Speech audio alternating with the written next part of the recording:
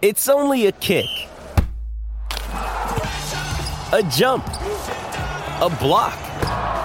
It's only a serve. It's only a tackle, a run. It's only for the fans. After all, it's only pressure. You got this. Adidas.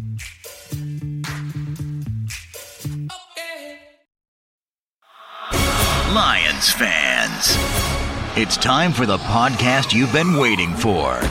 The show where Kool-Aid runs blue, faces turn red, and rose-colored glasses never go out of style. This is the Detroit Lions Podcast. Welcome to the Daily DLP. I'm your host, Ash Thompson, and today I'm doing the first leg of my half-post review. To kick this quarterly review process off, I'm going to focus on the offensive side of the ball. Alright, first things first. Do you like content? Like and subscribe below. You don't like content? Go smack talk on Reddit. Or start your own podcast with Coca-Cola and lady friends. Yeah, that's two old media references in one. You like that? But seriously, help Chris keep the hamster wheels running. Enjoy everyone else who creates content for this channel. Keeps it wonderfully side hustling along. Buy things in the links below, and if one of them's not working, send a message to Chris at DetroitLionsPodcast.com. He would probably very much like to hear that the links are not working if they're not working. They go on every single video after all. On to the offense. After 3 subpar weeks, or so some of the folks are saying on the internet, the Detroit Lions have the second most yards per game in the NFL. Not bad for a team that wasted the number 12 pick on a running back this year. Like, do the people who say things like that ever get tired of being wrong? Or do they just never do the introspection required to realize that they've been wrong about something? Like, it must be terrible to have evidence that you've devoted an incredible amount of time and effort to looking at numbers that you don't actually understand that people are telling you are valid, and paying for subscriptions for that right to have someone tell you what to think and be wrong. I'll do that here, and it costs you nothing. So, like, you can just, like, well, I guess you could subscribe. You could become a member of the channel. You could join the Patreon. And we'd love you to do that. It's a heck of a lot cheaper than most subscriptions at $5 a month, and the primary reason to do so is to support the channel as a whole. You also get access to the Slack, where all of the hosts you love, and also the ones you don't, hang out and talk hockey, music, cooking, and a dozen other siloed channel topics. And oh yeah, the Detroit Lions football team in the main chat. On to actual talk about Lions football. The Lions offense is second by yardage in the NFL. They are 5th in passing yardage. They are 5th in passing first downs. They have the 8th fewest first downs as an offense by penalty. They have the 14th highest touchdown percentage passing, 10th best interception percentage, 10th best yards per attempt in the air, 8th best adjusted air yards per attempt, and they are 13th in yards per completion with the 10th fewest sacks allowed for the 5th lowest sack percentage. The offense is 8th in rushing, 11th in yards per rush, 6th in rushing first downs. They are 8th in points per game, 6th in total first downs, 6th in offensive DVOA. They are PFF's 2nd highest graded offense overall. They are the 4th highest graded passing offense, the 2nd highest graded pass blocking offense. They have the 5th best receiving grades, 11th best running grades, 3rd best run blocking grades. So if you think PFF hates the Lions, particularly on the offensive side of the ball, I don't know what to tell you. Because the performance isn't what they hate. They just hate the way it's been built. No hair? Don't care. pocket passing quarterbacks are dead, but we have one and we're being successful. We're getting no receiver from the receiver we drafted where they say you should draft receivers at number 12 overall, and don't have anyone else that was drafted higher than the 4th round by this team. They drafted a running back at 12 and let him ease his way into the league. PFF hates the methodology, not the result, not the performance of the players on the field. Some of that matters and some of it doesn't. Jared Goff has the 3rd highest passing grade from PFF, the 4th fewest turnover-worthy throws of any quarterbacks among those who had 5 or more starts. It's tied for the fewest among those with 8 starts on the year. So everyone who started every game, Jared Goff has the lowest number of turnover-worthy throws. He's the 5th fastest time to throw among QBs with 5 or more starts. And he's created the 5th most first downs of any quarterback in the league, including all those guys who run for all those first downs. He is the 5th highest success rate among passers in the NFL, 9th highest yards per attempt, 8th highest air yards per attempt, 4th in yards per game, 9th in touchdown passes, 4th in passing yards. His interception percentage, one of my key stats to a solid passing game, is under 2%, right where you'd want it. And his TD percentage is a solid, if not spectacular, 4.1%. The Lions throw the ball a lot. And Jared Goff is very, very good at throwing the ball. To nobody's surprise, Amon-Ra St. Brown leads the Lions with 57 receptions and 665 yards with 3 touchdowns. In the NFL, he is 6th in receptions, 6th in yards, 7th in first downs received, 17th in success rate among receivers at 62.8%, which interestingly enough puts him at 3rd on the Lions roster on that list, with Josh Reynolds 2nd in the league at 71% success rate, and Khalif Raymond at 9th with 65.2%. Because he did miss a game, Amon-Ra moves up a little bit when you go receptions per game. He's 3rd. And he's 5th in yards per game, behind Tyreek Hill, A.J. Brown, Justin Jefferson, and Puka Nacua. Didn't call that one at the beginning of the year. And he's just ahead of guys like Jamar Chase, Stephon Diggs, Keenan Allen, and CeeDee Lamb. And a stat I don't know what to do with. Of Jared Goff's 5 interceptions, 3 of them have been targeting Amon-Ra St. Brown. Small enough number that it means nothing. But 60% of his interceptions this year are to one guy. So do with that what you will. I'm going to do nothing. Statistically, Amon-Ra St. Brown is one of the NFL's elite wide receivers, and there's really no argument against that other than I'm a Bears fan and I don't get to watch good football, so I don't know what it looks like.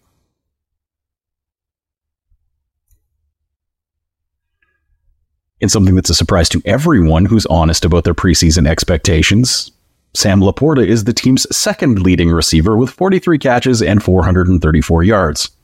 He also leads the team in receiving touchdowns with 4. He leads the team in broken tackles on receptions. And frankly, I don't think I really need to dig too deeply into the numbers on Laporta to make the case that having all the Lions' rookie records for tight ends is an accomplishment, given that the team has selected 3 of them since 2008 in the 1st round of the draft. The Lions have 1 receiver spot and the tight end spot dealt with for the long term in those 2 players that I've just been talking about. On to wide receiver 2. Josh Reynolds has kind of slowed down in production a bit, to the point where he might not be pricing himself completely out of the Lions' future plans. Like, on one hand, having someone other than Amon-Ra St. Brown on pace for 1,000 yards was a very good thing for the Lions' offense. But on the other hand, the fact that teams have been putting a little bit more effort into stopping Reynolds' production on the outside of the offense is part of what has allowed St. Brown and Laporta to thrive as much as they have down the middle. Raymond's now on pace for a mere 850 yards or so, which, if that's what your wide receiver 2 gives you, you're in a good spot, man. Like, not great spot. You'd like to have that 1A and 1B thing going, but if you got a 1 and a 2 and the 2 is 850, you're not in a bad place. He's tied for second with Amon-Ra St. Brown on the team with 3 touchdown receptions. Like, there's a lot of season left. But right now, Reynolds is the guy with the highest yards per reception on the team at 18. And he has an average air yards per target of 13.2, which is third in the NFL among statistically significant receivers. Of his 22 receptions, 20 of them have resulted in first downs. Like, Josh Reynolds is giving everything you could ever ask Josh Reynolds to give this season. As is Khalif Raymond, who is 5th on the Lions in receptions with 18, 4th in receiving yards with 231, and 2nd in yards per reception, just underneath Reynolds at 12.8. It's also 2nd on the team in yards per target, and has the highest catch percentage among Lions wide receivers at 78.3. It's amazing how much he's gelled with Goff and really become a key cog in the machine that is the Detroit Lions offense. Like, he's just done a much better job than would ever have been reasonable to expect of him. On the other hand, Jameson Williams this season has a career-high 6 catches, 71 yards, and 1 touchdown. All 3 of those are career highs or at least tied for them. So the Lions made a move at the trade deadline to pick up Donovan Peoples-Jones. Jones had 96 targets with the Browns last year, and on those targets, he had 839 yards and 3 touchdowns for a historically awful passing offense. The Lions made a bet that he can give them some of the punch that Williams is just not bringing to the table right now. Like, this guy is an athletic freak. There is nothing he can't do. He's a 24-year-old receiver with 1,837 yards in his career so far, which is more than anyone on the Lions roster that is not Josh Reynolds or Amon-Ra St. Brown. Over his career, he's been the guy, unfortunately, that makes you stare in abject wonder at an amazing play that he just made. And then on the next play, you just scratch your head and ask yourself how it could be the same guy who just did that makes some boneheaded play or puts 0 effort in on the next snap. Hopefully, playing for his hometown team puts him in the mood to give 100% all of the time, because if he does, this could be an amazing move. If he doesn't, well, then he won't be here next year. Not really much loss. Was it a 2025 6th round pick that they traded for him, if I remember correctly? So nothing. That's a 25% chance of having a player in 2028 who isn't terrible. That's what they traded for a half season to test drive Donovan Peoples-Jones. Jahmyr Gibbs just passed David Montgomery last week as the Lions' leading rusher. He still has a lower success rate because in the balance of year, they've had very different usage other than the last couple games. But Gibbs showed he was up to whatever task the Lions need him to perform. Like, he has 399 yards on the year, which, 8 played, 9 left is a pace for 850. And he has 165 in the air for another 350. But that's assuming that he misses the same number of games that he missed in the first half while playing the second half. If he were to finish the year uninjured, at his per game rate of production right now, he would have 997 rushing yards on the year and 412 receiving yards, which I don't think anybody could say that is a disappointment for the 12th overall draft pick in his rookie season. At least nobody who's not an idiot. David Montgomery has missed a bunch of time with injuries, as your jackhammer running back often does. But he's still just behind Gibbs with 385 rushing yards despite his 3 games missed. His success rate is a phenomenal 55.3, and his yards per carry has come up to a respectable 4.1, despite his primarily short yardage guy usage. Montgomery has been exactly what the Lions wanted him to be, the guy who can do the heavy lifting, but will still break a few more tackles and make a couple more guys miss and hit holes faster than Jamal Williams did. Montgomery leads the team in touchdowns despite missing 3 games with 6. And his presence in the red zone, it's palpable how much the team misses him inside the 20. The main complaint of the last game is they got inside the 20-yard line and couldn't move the ball, so they had to kick 4 field goals. David Montgomery is a little more productive in that situation than any of the other Lions running backs. All indications are he's going to be back after the bye, so while that may dig into Gibbs' stats per game, that red zone and short yardage presence helps the Lions offense immensely.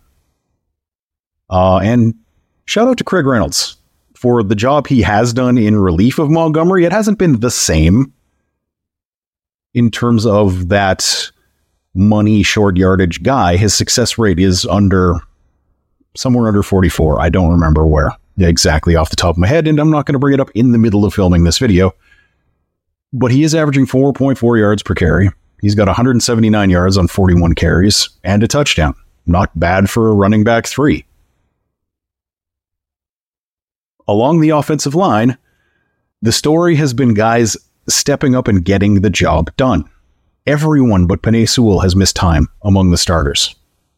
Graham Glasgow has 6 starts across the interior offensive line. Frank Ragnow is the only lineman other than Sewell with more starts than Glasgow, who ideally would never have seen the field, but he has played in all 8 games. The Lions' offensive line has been a train wreck in terms of injuries, but, and the but is the best part, the Lions are 9th in sacks allowed, 7th in rushing yards.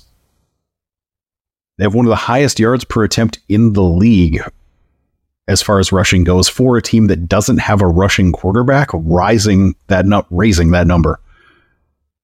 They're 6th in first downs overall, 5th in yards per play, rushing and passing. Like Hank Fraley. Man, that joke gets made like twice on the podcast and it just sticks in my brain. Hank Fraley has his guys handling the business in front of them week in, week out. The Lions offense has been great on the whole.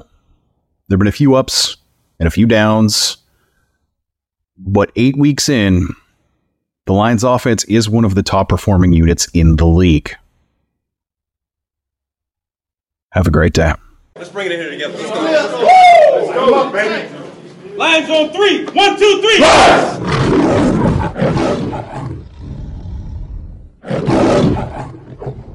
You've had enough of that shit.